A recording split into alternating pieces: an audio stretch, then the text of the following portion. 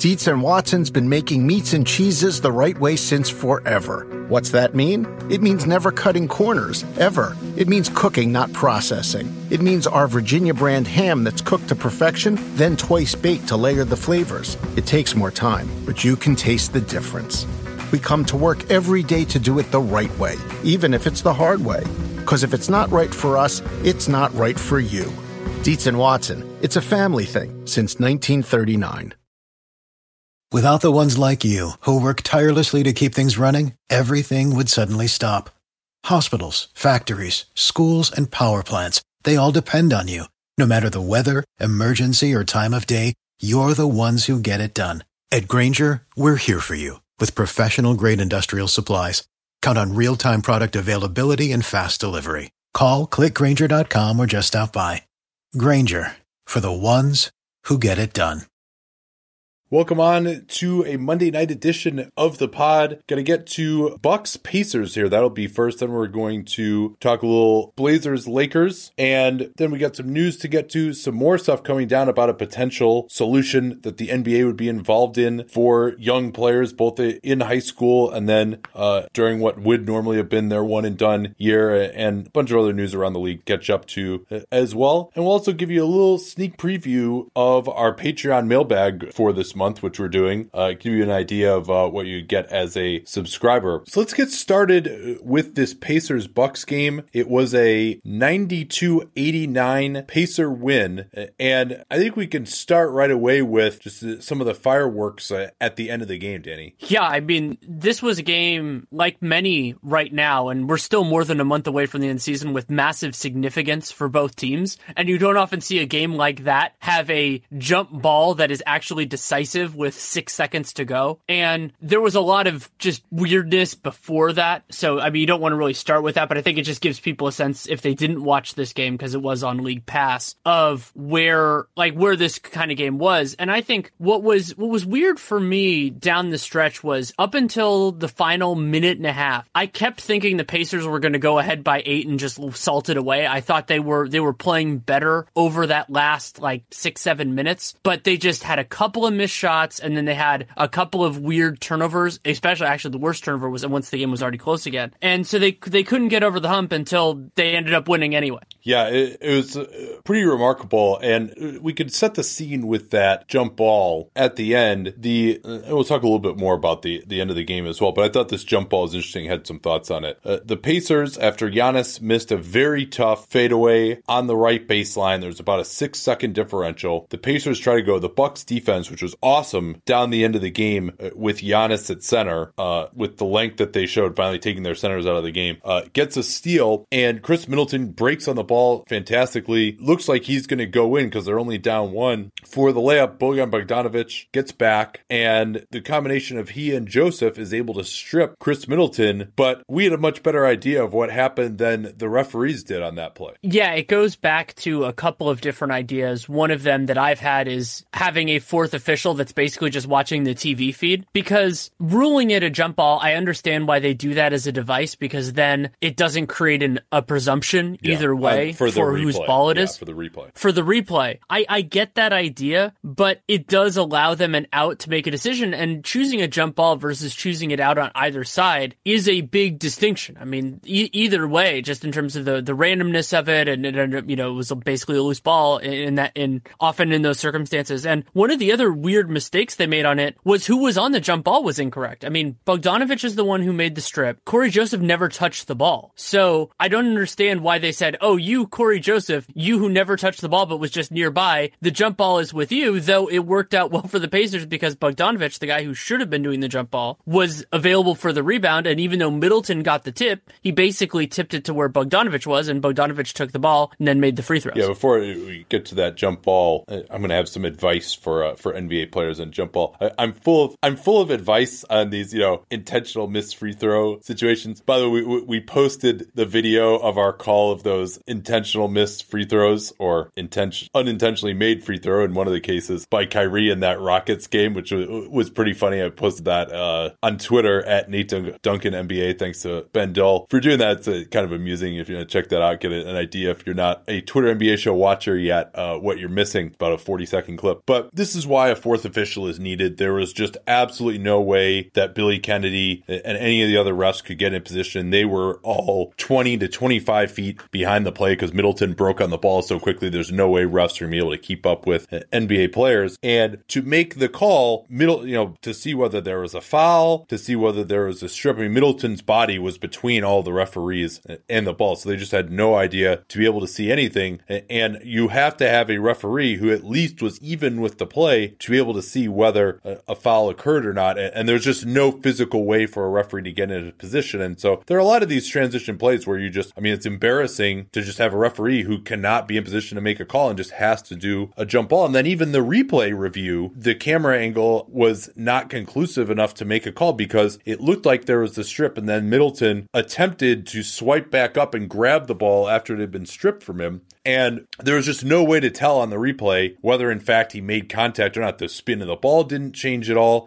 And because the camera was coming from the baseline angle, they didn't have the depth of field to see whether Middleton actually made contact or not. You would have had to have something from the side, and that angle apparently did not exist. So the jump ball was the right call, but it's something that I think the league needs to come up with a solution for. I'm surprised we didn't talk about the turnover itself. I thought it was a pretty awful pass in the situation for Oladipo, and it was slow enough where it wasn't going to, even if it caught them a little bit off guard, Middleton had the time to react to it and get to the ball before it got to, I think that was Corey Joseph that he was intending to pass it to. I'm trying to remember. Yeah, it was a nightmare game for Oladipo, finishing 5 of 19 from the field, 14 points, and 10 turnover in this game for him. 10 of the Pacers, 14 turnovers, which is astounding. Now, generally, I'm not as harsh on players when they have a lot of turnovers, but the team doesn't have very many, because that means a lot of times that they're creating so much that, they're making those turnovers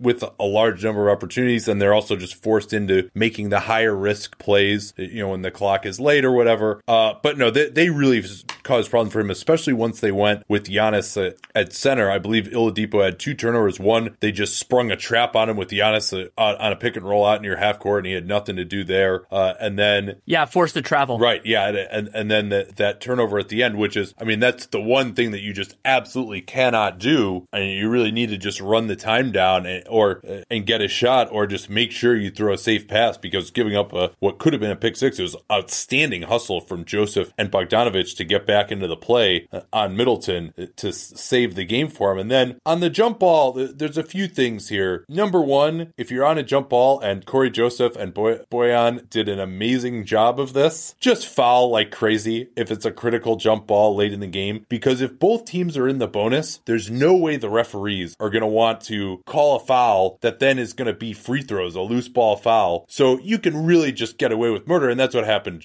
Joseph pulled Middleton's arm down. He still got the tip, but didn't get as much onto the tip as he wanted to. And then Bogdanovic, first of all, you see this a lot where the way the geometry just has to work on a jump ball, there's always going to be a space where each player can tip it, where you have 2 of your own guys standing next to each other. But if you're one of those guys, you need to carve that space out before it goes up, and not let yourself just get kind of squeezed together. And that's what happened with Bledsoe and Bogdanovic even before the tip even occurred. They weren't all at 90-degree angles.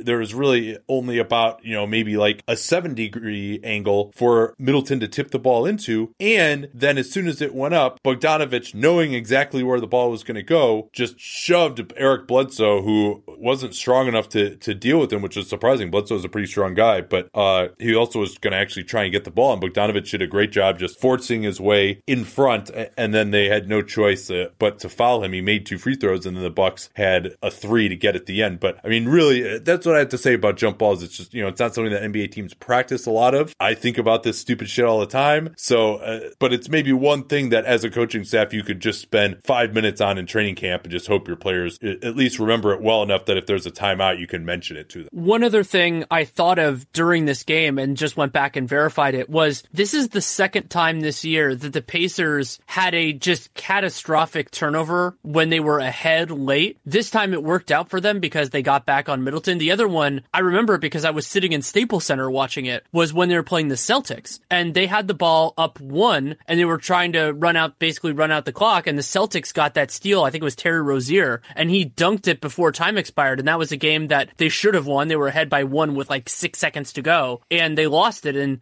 those games can matter, but this is a big 3-game sequence that just happened for the Pacers. So they beat Milwaukee in Milwaukee, I think it was Friday last week. Then on Sunday, yesterday, they beat the Wizards, and then they got the back-to-back and got the Bucks, and so they, in that span of about 4 days, really solidified their playoff position. In terms of making it in, also you have the Pistons getting worked by Cleveland and all these other things, and also, getting more solidified, because even though it's not as dramatic as the Western Conference, you don't want to be a bottom seed in the East either. No, absolutely not. I mean, there's seems to be a big difference with the top 3 in the East right now, and for the Pacers, this was a big win. They're now projected to be 2 games ahead of the Bucks when it's all said and done. They lead them by 3 games right now in the standings, and so you imagine it's going to be difficult for the Bucks to catch the Pacers. And while we might get Bucks Celtics or Bucks Raptors, I mean, this is a Bucks team that had designs, and they could still get back into it. It's not like the Wizards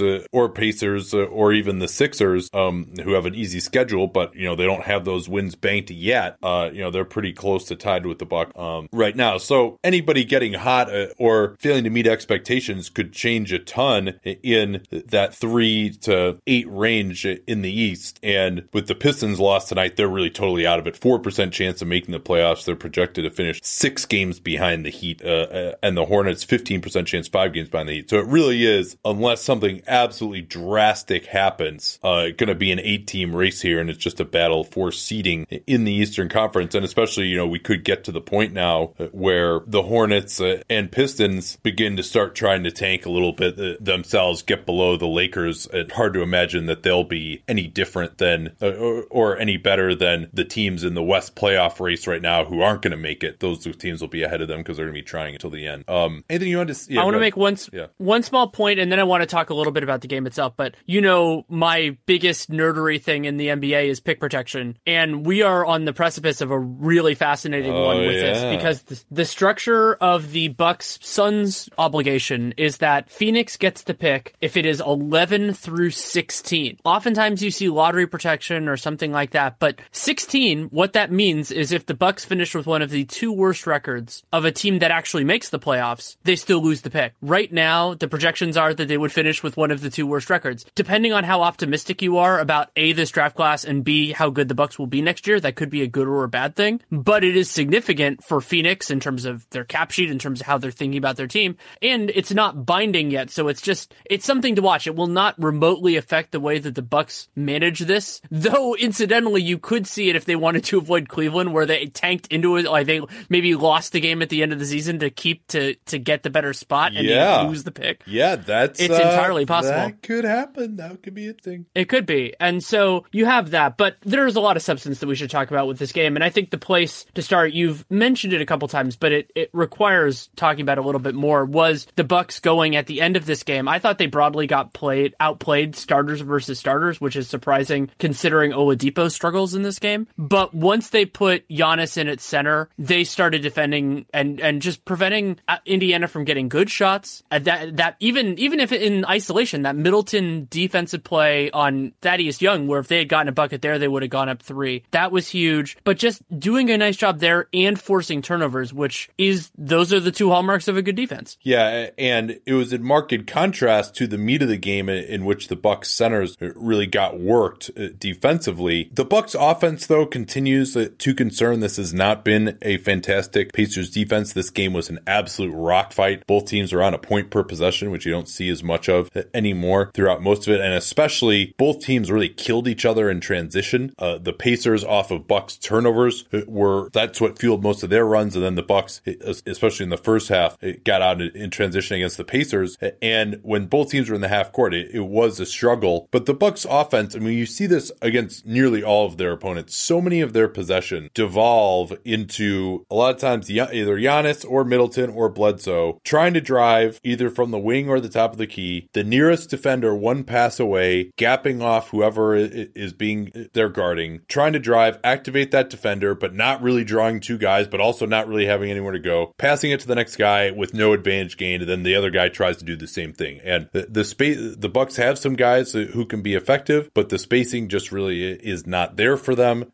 When you're playing with Giannis and another center on the floor, it can be tough. Middleton does not really space out to three. He's also shooting only 34% from three this year, and we've long quibbled with him not getting enough attempts up from downtown. And so there isn't the spacing on this team, and there isn't quite the imagination or the flow to take advantage of that in the half court. And what that leads to a lot of times is, especially at the end of games, we've seen this down the end of a lot of their recent ones, Giannis just having to try to create a mid-range jumper, and he really has not been effective with those. This one, he missed a free throw that could have tied it, and then after he drove to the rim, or dove to the rim, I should say, with just under a minute left, and then he missed a tough baseline fadeaway out of the post, and like he'll try and post up. There's not enough space, again, for him to really work his guy into the post and get in the lane and really do a power move or a hook shot. He's got to end up just shooting over these guys, and he's got the size advantage. If he could ever make that shot, it could be a powerful weapon, but it's just not there yet, and those are just not good enough shots in the clutch for this Buck team. And somebody who can help their offensive flow and spacing to a point. He looks a little bit more comfortable with his jump shot at moments is Jabari Parker, but Jabari brings his own downsides because defensively, he is still just awful. And broadly speaking, well, I mean, there are times that he can still, put together. I mean, it's really regressed. I mean, he took some small strides last year, but it's really regressed. Yeah. He's one-on-one. He's just a complete turnstile right now. Yeah. Oh, no, I was talking about his jump shot has gotten better, not his defense. Oh, okay, my bad, yeah. No, his defense hasn't gotten better, and he can get beat by guys who should not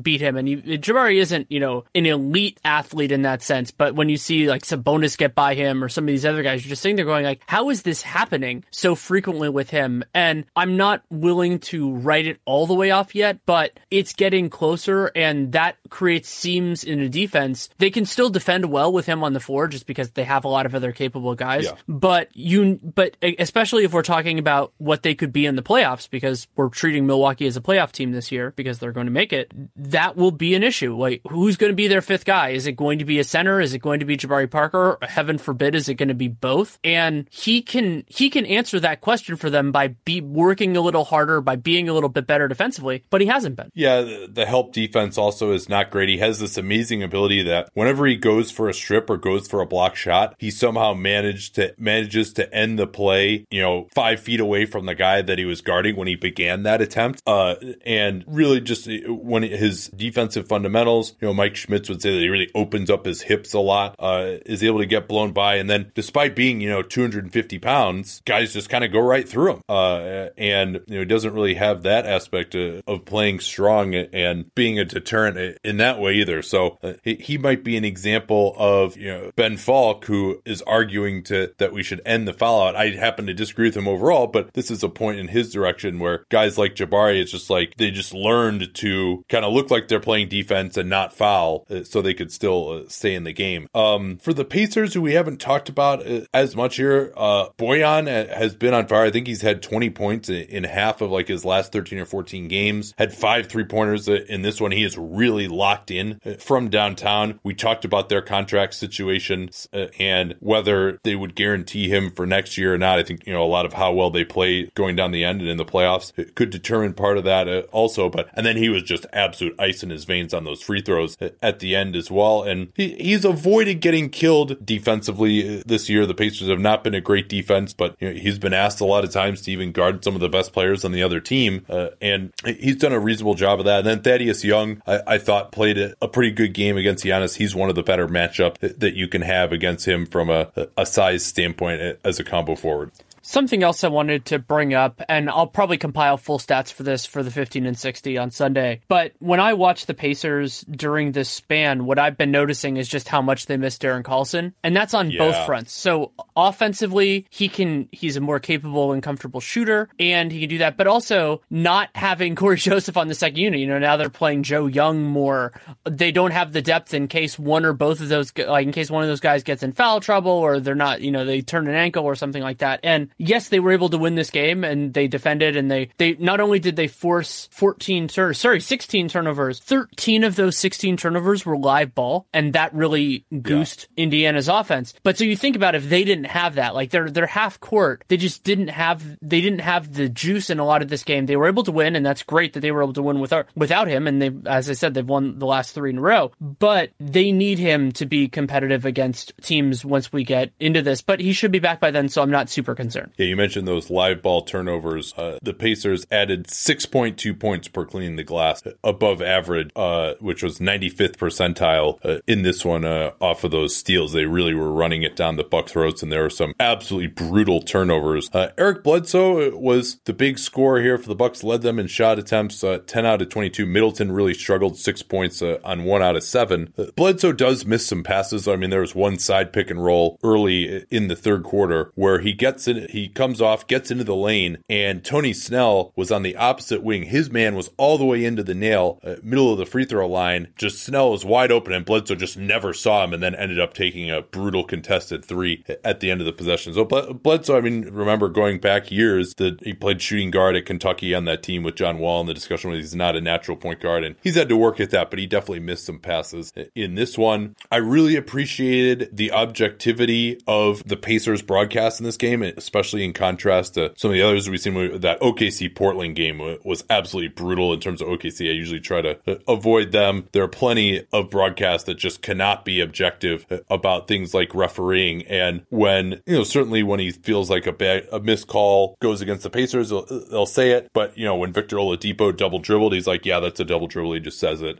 Lance Stevenson had this ridiculous play that's going to at least get him a fine. You'd have to imagine he just tripped John Henson when he was running down the court. Henson wasn't even close to being involved in any kind of a play at all. He was well behind the ball, and he just tripped him as he ran by. Henson had supposedly given him a shove earlier, but that's obviously, just tripping a guy is beyond that. So Stevenson may be hearing from the league office, but the Pacers broadcast actually saw it and showed it coming out of a commercial, which I don't think a lot of broadcasts would necessarily do. So I appreciate that. They're not one that gets talked about a lot, but I actually, usually when they're on, unless it's just some of the absolute top crews, I like to do Pacers broadcasts. All right, we'll move on here. But first, this from the toothbrush that I use, Quip. 2 things to say about Quip. Number 1, if you're not using an electric toothbrush at all, you need to. Number 2, if you're using another electric toothbrush, Quip is both more economical, easier to use, smaller, and in my opinion, it does a better job than other electric toothbrushes. If you're not using an electric toothbrush, maybe you're one of these people who just works incredibly hard and brushes for 2 full minutes and has a perfect brush all the time. Make sure you get every single portion of your mouth, but why put yourself through that?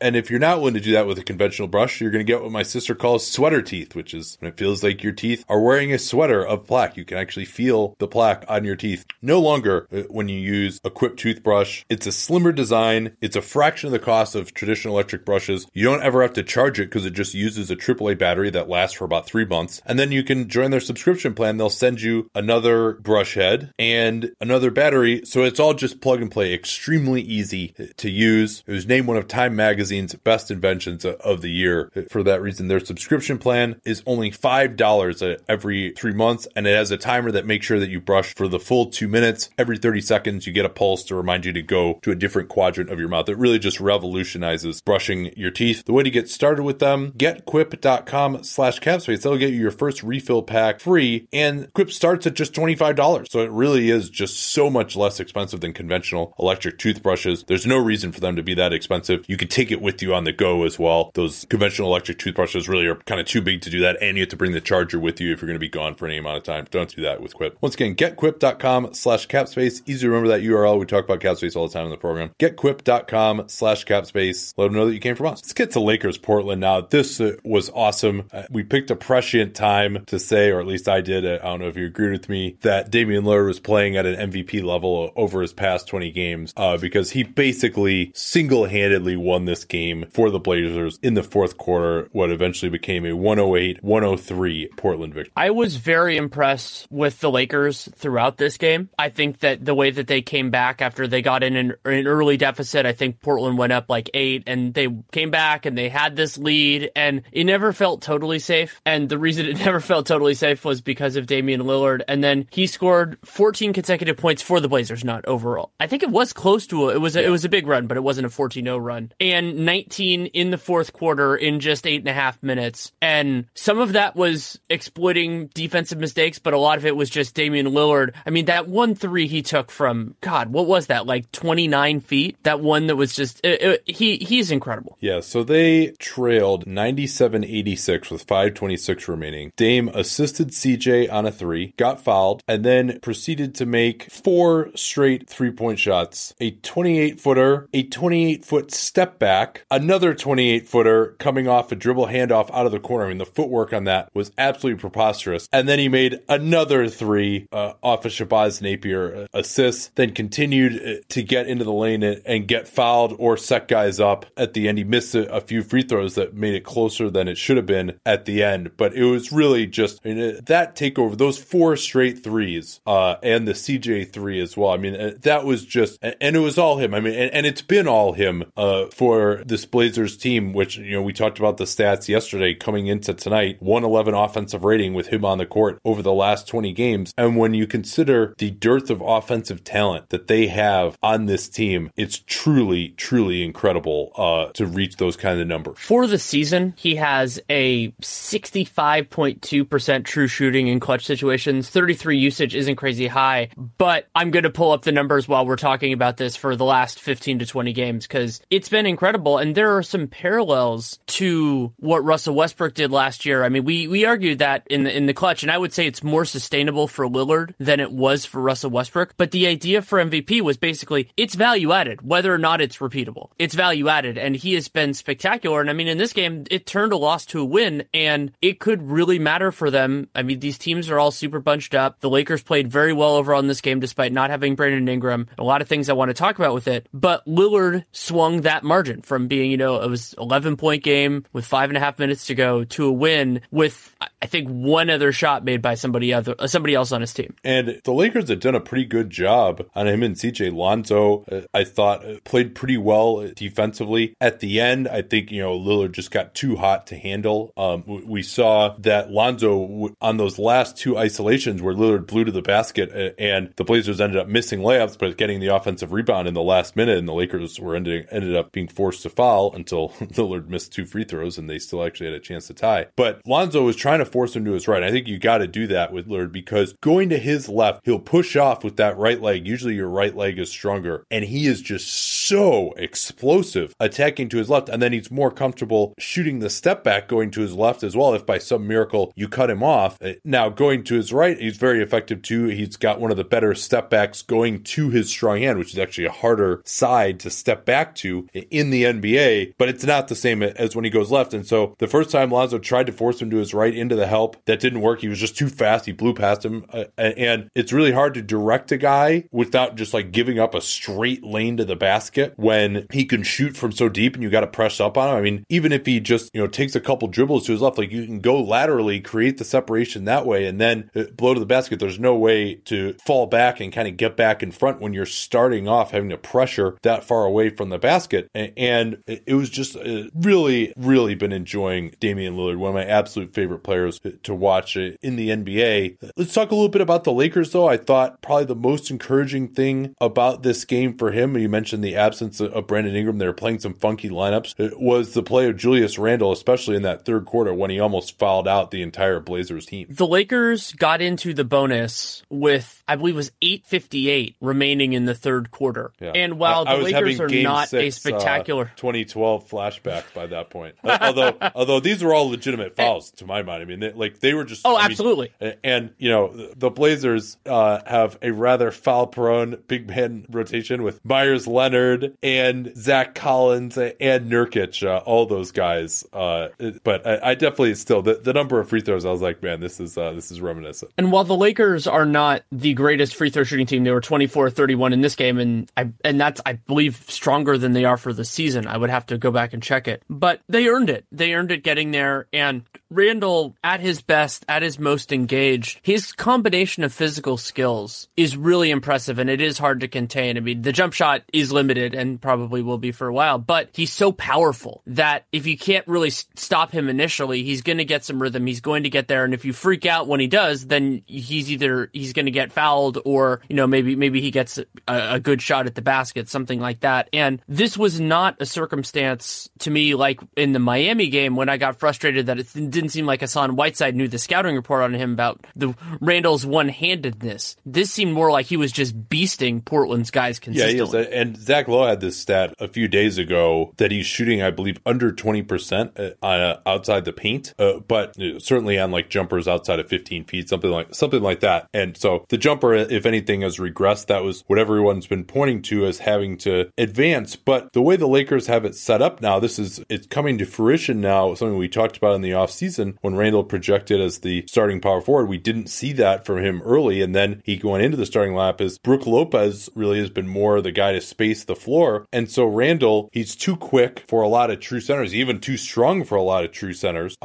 And yeah, you can back off of him. That's fine. And what used to happen with him, he's improved his finishing and his strength even more now. What used to happen to him was you'd kind of back off him. He'd go into guys and he wasn't really able to finish at the rim that well over contest. But now he's gotten so strong, he's able to avoid committing the offensive fouls that he just knocks guys backward. Like there was a play where I forget who it was, drove the baseline, found him under the rim, and Jusuf Nurkic came over to help. Nurkic weighs 280 and he's chesting him up. I mean, most guys, if you got a body on you like that, like you just can't go up with any kind of strength. And Randall just shouldered him out of the way, and he didn't dunk it, but he just laid it in pretty easily. And that's the type of play he's been able to make. And so if he does that to Nurkic, you can imagine, the power that he was using to go past guys like Leonard or Zach Collins, who really just try to get in front of him. But if you try to get in front of him and you can't, and he gets a shoulder by you, you're going to commit the foul, and he's going to just go right through you anyway. Lonzo Ball had a rough night shooting at the beginning of the game. I think he started 1 for 4, 1 for 5, but he did hit a couple of big threes late. Some echoes of that game against San Antonio, though he shot better, much better in the context of that actual game. And I thought for the first 3 quarters, he did a solid enough job defensively. This wasn't his best performance, but Damian Lillard's going to make guys look bad. But then in the fourth, for the most part, there was one play where he lost him late. I think he was just thinking about helping, and it was like 3 or 4 seconds left when Napier just threw the ball to Lillard. But for the most part, I thought Lonzo did a pretty good job. Yeah, he did. And I thought it was interesting. You'll recall that down the end of that game against San Antonio, I mean, they had Travis Ware in the game, but they had Lonzo running the show. And Lonzo hit a couple of big step backs going to his left against a drop coverage, similar to what the Blazers play. And here they had Isaiah in. He was running the show, and this was a throwback to Cleveland type of game for Isaiah. 5 out of 21, 1 of 9 from 3, did go 8 of 9 from the free throw line. I thought the Lakers shot under 30% from 3, 11 out of 37, and missed a ton of wide open ones that really could have caused problems for the Blazers. Broken the game open when the Lakers had a 10-point lead for about 12 minutes of this game from mid-third to mid-fourth, and just missed a lot of threes during that period. But it was a struggle for Isaiah, but they had the ball in Isaiah's hands. They went to Caldwell Pope a little bit. Wasn't really Lonzo running much pick and roll. He had a couple of chances there where they switched it. He threw a great pass to Brook Lopez. They had to help, and then Randall got a dunk late. But other than that, it wasn't really Lonzo. They also ran a screen for him coming off the ball to the corner, an old Golden State play called Fist Up, where a pick and roll and a floppy type of screen, shouldn't say floppy because that would mean there's screens on either side, but a down screen to the corner occurs simultaneously. That Golden State always runs it at the end of quarters. They ran that for Lonzo, and he got wide open, just couldn't hit the three. But his 3-ball does look better. The concern that I have, I tweeted this during the game, was, and he had 3 free throws at one point, and was just 2 of them were just totally broke, like barely even hitting the rim, like because they were off to the side. If he doesn't become a better free throw shooter, there is no history really of guys shooting below 65% from the line who have become plus shooters, especially at the guard. It is definitely a concern, and the 3, it does look better, and that is huge. It's essential for him at this point to at least become consistent there. I mean, the better he gets, the more valuable it is. And I like him more still, even though he's had some better pull-up ones recently. I still like him a lot better as a catch-and-shoot guy than a pull-up guy. But he's going to have to, he's going to have to reach that, because also we see this a lot with guys, and I think this has been part of what has helped Drummond, and they're in different places, Lonzo Ball and Drummond, who all came into the league incredibly young. But I feel like his struggles at the free throw line are affecting a little bit his aggressiveness. He's also not great at getting to the basket anyway. That wasn't something that was really, and UCLA, they had way better spacing than this Lakers team does. And he still wasn't spectacular there. Two pointers, just to break in quickly, the two 2-pointers that he took, one was a drive where he just kind of threw up a finish over Nurkic, and then he tried to get a tip in right after that after his own missed layup. Those are the only two 2-pointers I think he took in this game. And for the season, he's only taken about 30% of his shots at the rim, and those shots have gone in less than 50% of the time. So, and when a low free throw rate, you just need that as a base to your offense, not only for you, but for the rest of your team. They got into the bonus here. And actually that ties in with something I wanted to talk about, which we didn't. We talked about how the Lakers got into the bonus early in that third quarter, but also Portland's offense looked abysmal there. They just couldn't get good shots. They weren't even making the ones that they did get. And that 15 points in the quarter, sure, part of it was just being disjointed because of the foul trouble, but also it showed some real concerns about where they're going to get their offense from if there are stretches where Lillard and McCollum aren't hitting shots, because, Aminu struggled some from the field. Evan Turner wasn't dominant in this game. Napier had a couple moments, but not very much. Evan Turner, with Mo Harkless out, still only played 23 minutes, and they closed the game with Lillard, McCollum, and Shabazz Napier, who was almost out of the league before he came to Portland. I mean, it just shows you what a disaster that Turner signing was, that even if his primary competition for playing time is out, he's still not playing. And they're going with two big lineups as well, that really don't work that well, but they decided, hey, we'd rather play two bigs than play Evan Turner and Aminu together. We could also make an argument, because Napier's had a nice year. Connaughton played 18 minutes in this game. Just the fact that those guys are getting close to it. And yes, they have had better years than we've expected, but Evan Turner, high profile signing, the gambit of spending a lot of money that year and basically just hoping it worked out. It was use it or lose it in that sense, but the downside, especially considering that was really the extent of the cap prize, was that they had to go through it. And this year, remember, they had the mid-level exception, didn't use it this year, partially because of tax concerns, and they probably couldn't have gotten a good wing for that, because wings were so in demand and will be for as far as I can look into the future. But when you make a bet and you lose, especially at that position, even if you're Paul Allen, it still hurts. Couple more things here before we talk briefly about some things at the end of the game. KCP played 41 minutes. He was closing at the 3, was plus 10, had the 3 ball working at 3 out of 5. They off the bench now, and they're very limited with some of the injuries that they have with Ingram out in particular, and they've now bought out Corey Brewer, who wasn't really helping them. I think that's fine to move on from him. But Travis Ware plays 60 minutes, and if you're trying to actually win games, how is Luol Deng not active?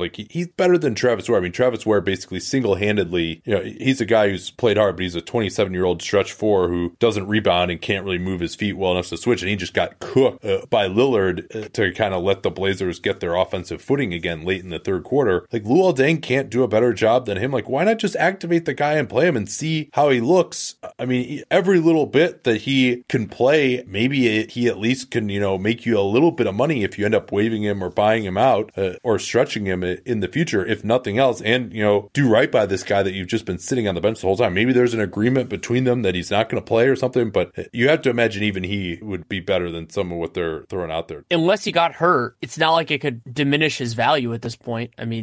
You're sitting there. I had remember that idea at the beginning of the year of, maybe you could trade him for one of those disastrous contracts like Miles Plumlee. Ben Deng makes more money than Plumlee does, and so you could get off some and then maybe stretch right. Miles Plumlee and that sort of circumstance. Right now, the Hawks don't do that deal. They don't even come close to it. And anything, unless you have an agreement that makes that more palatable to a team, is something that they should consider, especially now when everything is pulling the same direction. If you have young players like Josh Hart that you want to play, by all means, absolutely do that. But Josh Hart is out. Maybe even the Blazers, for a Myers Leonard. I don't think the Hawks are interested in anybody who's going to be any better, especially a veteran. But, if he could rehab his value a little bit, maybe, you trade trade him to the Blazers for a Myers Leonard and maybe one other small contract. So, you're basically, it's kind of one of those contracts where, you make him into a $5 million player by taking back the bad salaries. But we'll see what ends up happening. We've got actually another good Lakers question on that little mailbag preview we're going to do tonight as well about their summer that we can get to. The last thing I want to say about the end of the game, KCP, under 2 minutes left, tries to draw a foul. His defender takes his hand back. He just throws it up. It goes in and out anyway. His momentum carries him towards the basket. Yusuf Nurkic gets the rebound, and then KCP, when they're in the bonus, commits the over-the-back breaker in frustration because he didn't get the call. I mean, that ended up just costing them 2 Nurkic free throws and was just a really, really bad play. And KCP does play hard. I think he's been really important to their defense this year. I mean, if you compare him to the guy who replaced D'Angelo Russell, certainly is a massive upgrade there. But KCP also does have these brain farts on occasion, some ugly shot selection on occasion. So you understand why the Lakers fans have some frustration as well. And this is an example. I will be back, kind of catch up on some news here. But first, this from our friends at SeatGeek. There's nothing like seeing your favorite team or musician or comedy or anything that provides tickets going to an event in person. It needs to be done sometimes. TV is great, but the in-person experience is really the best. Danny and I have both used SeatGeek recently. I got tickets to a game in Milwaukee with my fiance. Got a great deal on some fourth row tickets. It was like $100 each, pretty good. Danny was able to get tickets to the Barry Bonds, is it the jersey retirement ceremony? Yeah, the baseball number retirement. I don't know exactly what the terminology is, but yeah, I mean, it was a rapid fire decision because they announced it and it had been, the tickets had been for sale, and my ticket buying brain, because that's what I used to do, said, oh my God, I should try to buy tickets before they get really expensive, either as an investment or to go, and I'm planning on going. And so by doing that, I had to move within basically 5 minutes to go through all the purchasing stuff. And so ran to SeatGeek, had to trust the algorithm, though it's a stadium that I know well, and I'm thrilled with what I ended up with. And a lot of my friends had the same idea, but because it was just a little bit slower, they weren't able to get deals before everything spiked. Yeah, SeatGeek searches multiple ticket sites for you, and then they have that deal score technology that grades every ticket based on value. So you can just pick whatever they rank as the best value in whatever section you want to sit in, and trust that they're saving you time without you having to go through every single ticket that's in there. If you haven't used SeatGeek before, you can get $20 off your first SeatGeek purchase using our familiar CapSpace code. Easy to remember, we talk about CapSpace all the time on the program. That's promo code CapSpace for $20 off your first SeatGeek purchase. All right, news time here. Let's start with the Cavs. Tristan Thompson, these are the ones that just kill me, and why I believe that you need some sort of medical personnel watching the TV feed. Tristan Thompson steps on a Nugget player's foot last night, sprains his ankle, kept playing, and then the ankle swells up significantly overnight. And oh, by the way, now he's out for 2 weeks, per Tyronn Lue on Monday night. And the medical staff, you have to just see, hey, you know what? This thing got rolled really badly, and we got to take him out of the game because, yeah, okay, maybe you might be able to play, but continuing to play on it is just going to cause it to swell up more. I mean, that's not always the case. There are certain guys like a Dirk Nowitzki or a LeBron where I don't think it's really the case. Those guys know their bodies. They sprain their ankles so many times. They've come back from it so many times. But especially if it's a guy who doesn't sprain his ankle a lot and isn't really familiar with it, I think you have to just step in and say, hey, you know what? Like, we're going to take you out precautionarily so that you don't end up missing multiple games because and who knows, maybe it would have happened anyway, but I know it didn't help to continue to play on it. That's true. What that led to on Monday night was Larry Nance starting in his place. Nance was impressive in a game that the Cavs won going away against the Pistons. 22 points, 15 rebounds, 2 steals, 9 of 15 shooting. And it's very possible, at least in the near term, that this leads to Nance becoming the de facto starting center. It all will get garbled up when Kevin Love gets back because that's the way this works. But you could very well see Larry Nance starting after that, because if they want to go with the approach of kind of 2 bigs, they can do that. In this game, they actually started LeBron at the 4, JR and Rodney Hood together. Hood had started in J.R. Smith's absence due to the soup extravaganza. Yeah, we found out that that's what it was. He apparently threw soup at Damon Jones, the Cavs assistant coach. No idea what the dispute was over. Who among us hasn't thrown soup at Damon Jones? Oof. And that's not even the only Cavs news, because Jeff Green has now missed 3 of their last 4 games with back soreness. And while the additions that they made at the deadline have deepened their rotation enough that I don't think he needs to be a part of their playoff rotation, having the depth, especially in the regular season, is certainly helpful. And if this is a recurring thing, that becomes a big problem for them. Yeah, we'll see. I think that's part of why they brought Jetty Osman to the bench, so he he could come off the bench in Green's role. They also went with Ante Zizic, who probably had the best game of his young career today. We'll see. Green is having a better season than expected. I have this slight feeling that they're not actually going to miss him that much. So we'll just wait and see. And perhaps part of why he hasn't played as well is due to this back soreness, but it sounds like it's going to be a chronic issue here. Speaking of soreness, Kyrie Irving could miss up to a week. I guess they were okay without him against the Bulls tonight when they surged to a 24-5 lead. But after that Houston game where he didn't play as well, he apparently had some swelling. He's not going to have an MRI, but worth noting that this is the left knee that he reportedly threatened to get surgery on and just missed the season with the Cavs if he weren't traded. So apparently he's had some issues there. And then for the Lakers, we mentioned that Brandon Ingram didn't play. He got an MRI and that revealed a left groin strain. So he's going to be reevaluated in a week. So he will miss the next 3 games at a minimum, and reevaluated doesn't mean he's going to play. Usually there'll have to be some sort of a ramp up period again as well. One thing I want to go back to with the Kyrie story is that their next 2 games are at Minnesota and hosting the Pacers, both of whom they could really use him. And this gets to the idea that while they are still close in terms of record right now, the Celtics are actually 3 games behind the Raptors in the loss column and tied in the win column, that if they lose 1 or 2 of those games, Toronto's going to get a more firm grasp on the number 1 seed. I don't think that's devastating for Boston unless the wrong team gets the 7, but that could have these cascading effects. If the Raptors get a little bit of a lead, maybe they can rest their guys a little bit more. And because nobody's particularly close to the Celtics, that could in a weird way be beneficial for them, because then they don't have to push it all for the number 1 seed. They can kind of ease into it and be physically right for the first round. They're already projected to finish 5 games behind the Raptors, which is remarkable because the Raptors, they're tied in the win column. The Raptors only have a 1.5 game lead on the Celtics, but since the Celtics have already lost 3 more games than them, you understand where that comes from. The Raptors have been playing much better than the Celtics have. Real quickly, who are you most scared of if you're the Celtics as a potential number 7 seed? Milwaukee or Philly? I think those are probably the 2, just because they have the highest ceilings. Yeah, it really could be anyone. And really, what you're most scared of is Cleveland getting the 3. Yeah. But there's not much they can do about that. Sixers are actually projected to finish with a better record than the Cavs, but I don't know. It's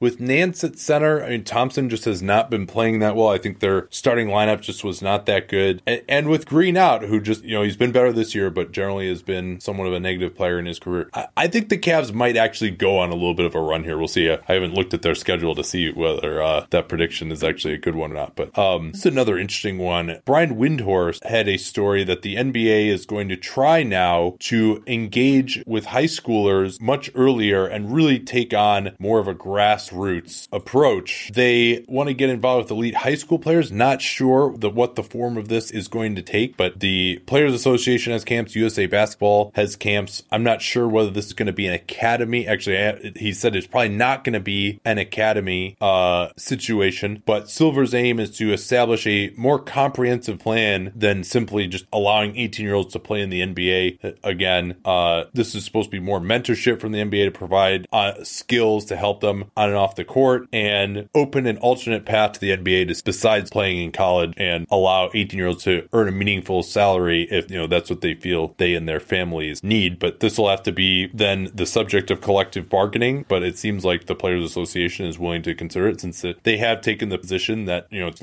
better to let players into the league. I am a firm supporter in 18-year-olds getting in, but if they're for whatever reason they're going to be reluctant on that part of it, no matter what, I think having more support for young players, either that are at an NBA level or that could be, is vastly important. There are a lot of life skills. Kevin Durant actually talked about this a little bit today at I saw a clip of it at shoot around or practice or whatever it was, about the idea of what players learn being professionals. And you could do that argument through the G League or anything else, but just the idea of having your life be basketball. And I think that's one of the elements that can be in this basically wherever they go. And also when we talked about the NBL a couple days ago, that can be a benefit there. And yes, certainly as somebody who went to college, like there are benefits there. But for these people who the best of the best who know that this is their next step, there is a benefit to learning what it's like to be a professional, because that is one of the biggest adjustments. And I hear this from players. I used to ask rookies this all the time late in their first year, is the idea of the grind of the NBA season and the idea that this is what you do, this is your life, is very, very different. And a lot of teams now have staff who try to assist some younger players with that kind of stuff, but no specifics really in this from Windhorst. It's good that the NBA is moving this direction, trying trying to address these issues. Although, the NCAA, Mark Emmert actually said he's open to the idea of the Olympic model, which we have been, or at least I have, I forget whether you're on board with it or not, but been touting for a while the idea that schools don't pay you, but you can get an agent, you can get endorsements just like you can in the Olympics. So maybe that still would end up being more lucrative than it would be to just turn pro normally, because you really have college kids. There's just so much money in college basketball. You have to imagine some of that would start trickling down, even if it's just, boosters from the school, or whether it's, hey, let's wink, wink, Jim Bob's car dealership, or the shoe company that sponsors the school and wants to get more visibility and bang for their buck, or whatever. It'd be very interesting if some players are getting it so good in college, they're just like, yeah, I don't think I want to go to the pros yet. That would really suck if that starts to happen. But just so many moving parts here. Let's see what the NBA's proposal is. I want to throw out one stat. This isn't really a news piece, but I thought it was interesting from ESPN Stats and Info. The Grizzlies today, they lost to the Spurs in a surprisingly close game, 110-98 in San Antonio. They became the first team since 2010 to play an NBA game with none of the players who actually were on the court having been drafted in the first round. They have some of the highest profile successes of second round picks in the last decade plus, Marc Gasol and Chandler Parsons among them, but that's still pretty striking. They noted that the last team for whom that was the case was the Utah Jazz in February of 2010. That was actually a good Jazz team. Darren Williams must have been out that day, but they had a rookie Wes Matthews on that team. Carlos Boozer, who was a second round pick. Mehmet Okur, I think, was a second rounder as well. And I forget who else they had. Kyle Korver probably was on that team as well. Maybe he started, so he was not a first round pick. That's actually a pretty good team with all second round pick. And the Grizz actually almost won at San Antonio, lost by 2. LaMarcus Aldridge returned, didn't look very good. It was only 2 out of 8. Let's run through a few of these quick hitters here. Kevin Durant, no surprise here, told Anthony Slater 100% he will re-sign with the Golden State Warriors in the offseason. If I were him, I wouldn't say that. I guess he wants to shut down any of the questions, not that they're legion by any means, but why just take away the potential to leave and have at least a little bit of leverage over the organization, even if it's only to make them spend more money to bring guys in around you? Or if, what if things just totally implode? Or what if, Draymond Green decides to punch him in the face one day or something? Very unlikely that happens, but it seems to just commit like that in the future. He says he feels like he's already on a long-term deal here, but you never know. It doesn't really do much good to say that, I don't think. You can say, as of right now, that is my plan, or something like that.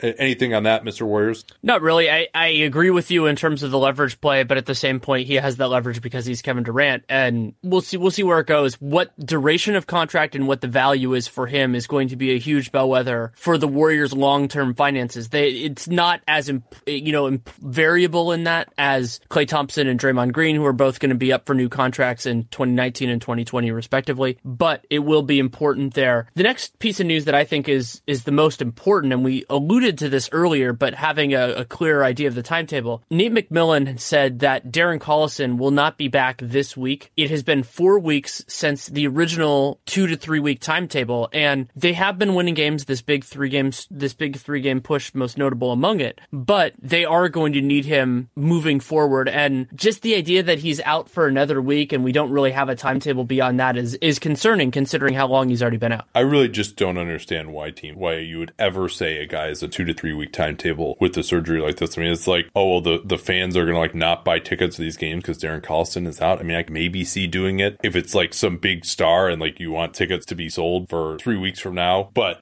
I really don't get it. I mean, why not just give him a longer time period and then, oh, hey, he came back sooner. This is great. I mean, why not just set expectations low, and then if he beats him, everyone's happy, instead of oh, something must be going wrong. But yeah, I mean, I'm surprised when anyone has knee surgery and comes back in less than 6 weeks, regardless of how ostensibly minor it is. You're getting your body cut open. That does something to you. Even if they just did nothing but stick the arthroscope into him and then just take it right back out, even that probably is going to be something that would cause some issues for you. In other news, Reggie Jackson, still not close. He apparently played one-on-one with one of their video guys the other day, but he's not close to contact practice. It was a light one-on-one. So you got to imagine it's a week or two probably 2 weeks at least, the minimum for him. Sam McGundy said he's not close. And with the Pistons having lost 9 of 11 really in free fall at the moment, you have to imagine they will not be rushing him back. They could change into tank mode pretty quickly here. What else we got? A couple quick notes from the Hawks. Malcolm Delaney had to leave the game against the Suns, which they won, with a sprained ankle. He left in a walking boot, so Isaiah Taylor is presumably going to get those minutes. Bembry Bembry is out with an abdominal strain, so they're losing some of their guys, and it would have been nice to see some of Bembry. Delaney's a different situation because Taylor's young as well, but they, I guess you could say that it helps the tank, but I don't necessarily think it does at this point, considering it's not really better than their other options. It's going to look even more ridiculous if they just decide to rest a Dennis Schroeder when he has 21 points in the third quarter of a game that they're in theory trying to win, when they don't even have any backup point guard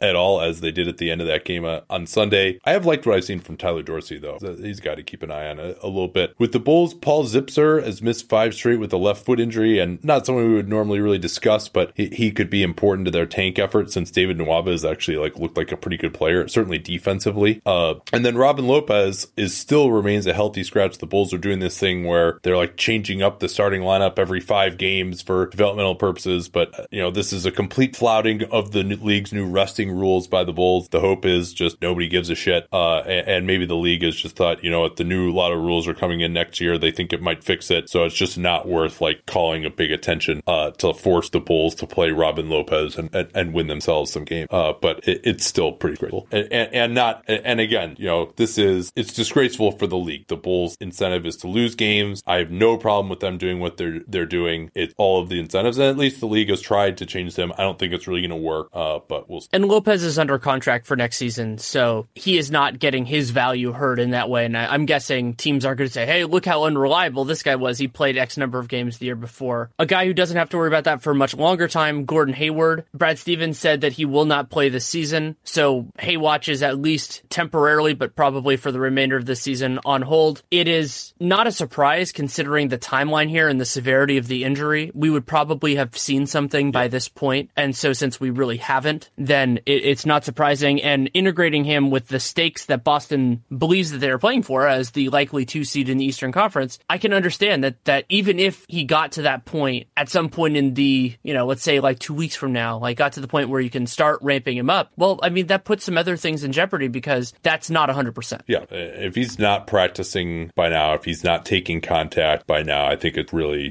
there's no way to get him back in time to play at a playoff type of level. With the Rockets, Ryan Anderson has missed now 4 straight games with hip soreness. They continue to roll right along with him. He's more a guy I think they really need in the regular season. He's having Joe Johnson kind of makes up for what he was giving them. And the big issue would have just been playing some of their other guys too many minutes. Brandon Wright, who they signed, also has missed 4 straight now with right knee soreness, but they have plenty of centers. Also, for the Grizz, they signed Xavier Rattan-Mays, a former high school teammate of Andrew Wiggins, to a 10-day as a wing player. Marc Gasol and Chandler Parsons actually did return today, though, against the Spurs, as they almost won, but Andrew Harrison and Mario Chalmers are out, and Tyreek Evans remains so. And then in New Orleans, Solomon Hill has practiced. He's not playing on their current 3-game trip, but Alvin Gentry, their coach, said that the progress he's shown has been encouraging. All right, you want to do a little preview of our mailbag here for the Patreon subscribers? We'll be right back with that in a second. All right, so welcome on to our Patreon mailbag here for those who are doing at least a couple of these questions as a free preview, give you an idea of one of the things you get for our Patreon. You also, in the off season, get access to our salary sheets, real-time updating within an hour or two of basically every off-season transaction or trade deadline transaction that occurs. Anytime there's a big trade, we will post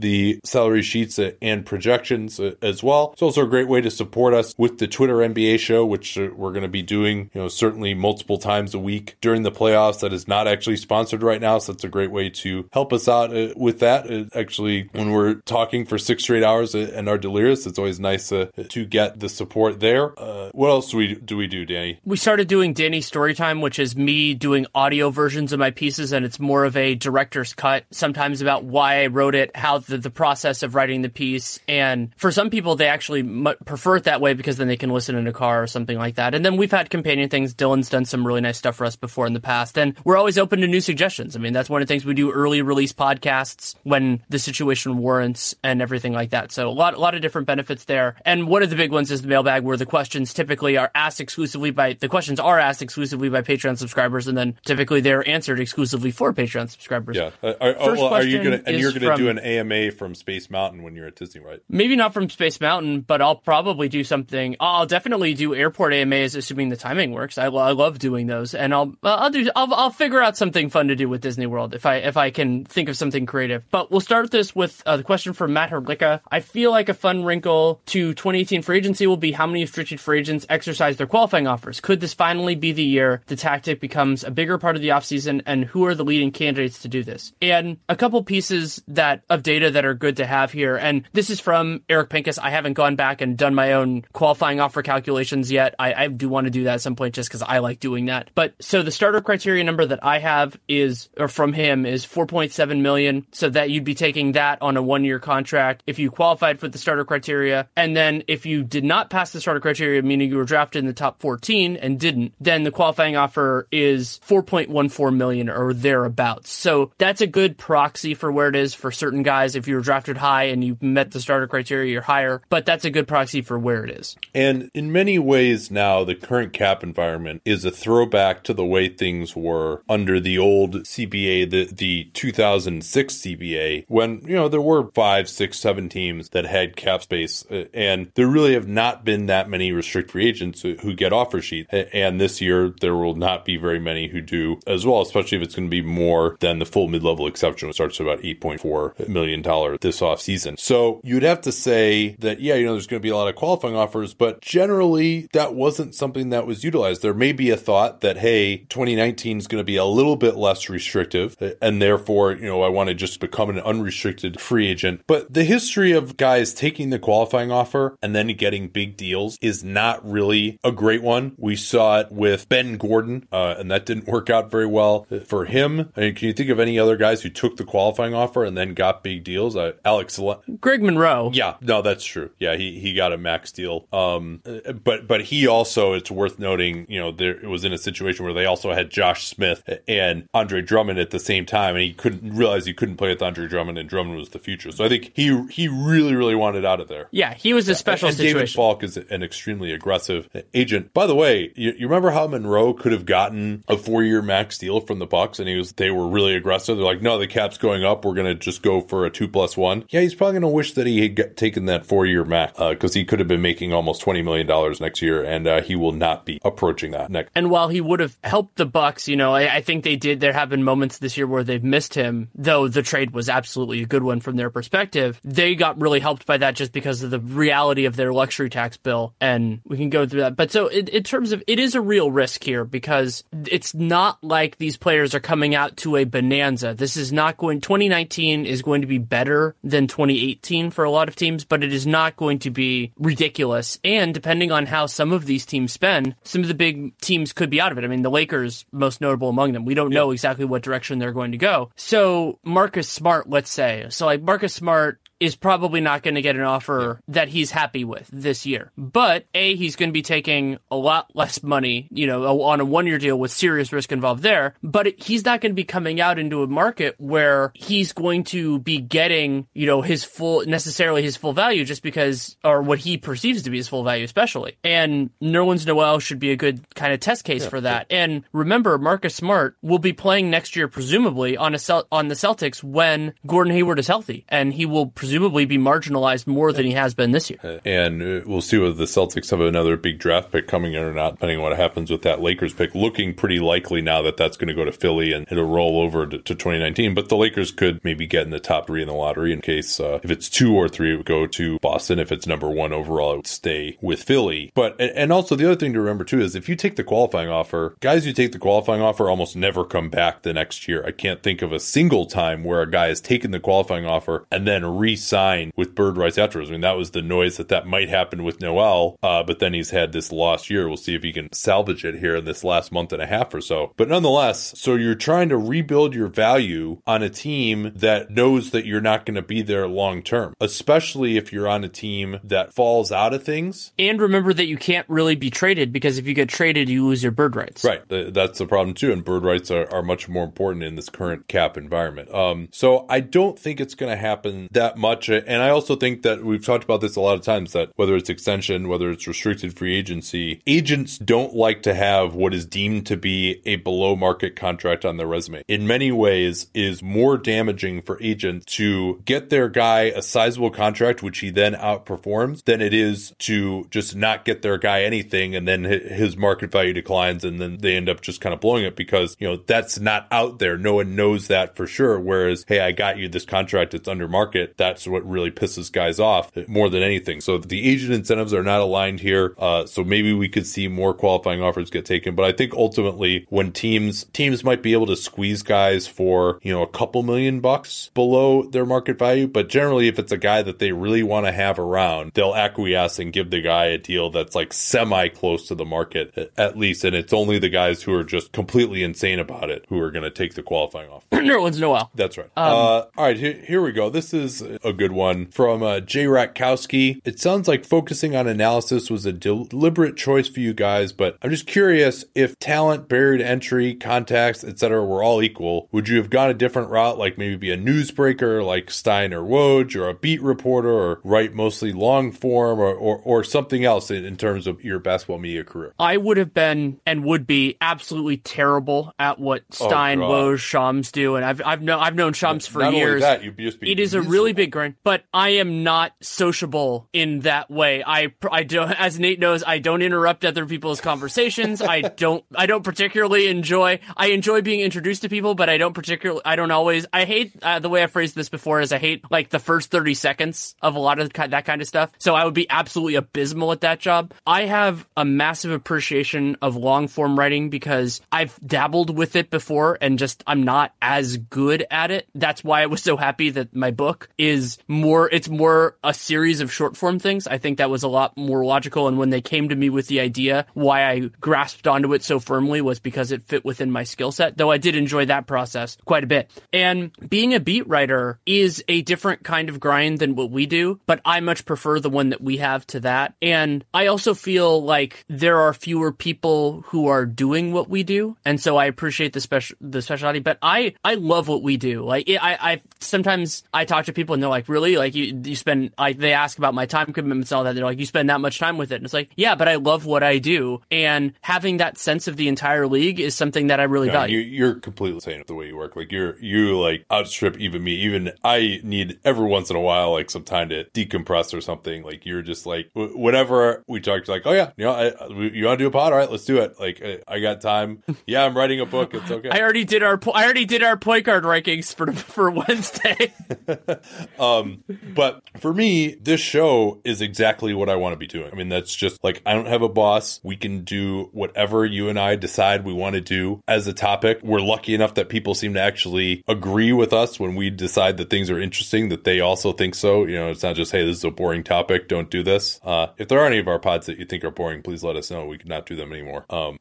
And to be a newsbreaker, so much of that is just managing sources and quid pro quo, and I better make sure I don't piss anyone off with what I write. I mean, that's like having to just like watch what I say constantly to make sure that like I'm getting the message out there that my sources want, that I kind of, that's sort of part of the quid pro quo for getting the information. That's like, I could never do that. I mean, it causes too much cognitive dissonance for me to not be able to say what I think. And that would be the same problem when, if I had an editor who was assigning topics to me that I thought were really dumb. Like, I don't have to do that right now. Like, being our own boss is great. And that's why we just love our listeners and supporters so much, to enable us to do what we do and not have bosses. I mean, that's just like the greatest thing. And one great way to support us doing that is to listen to the rest of this through our Patreon. This was actually, technically speaking, our February episode that the rest of this will be on. So you can check that out, patreon.com/Duncan LaRue. And then we will have a March one later on, questions asked by and answered for Patreon subscribers, along with all the other stuff we did that we talked about before. All right. Thanks a lot, everyone. Talk to y'all next time.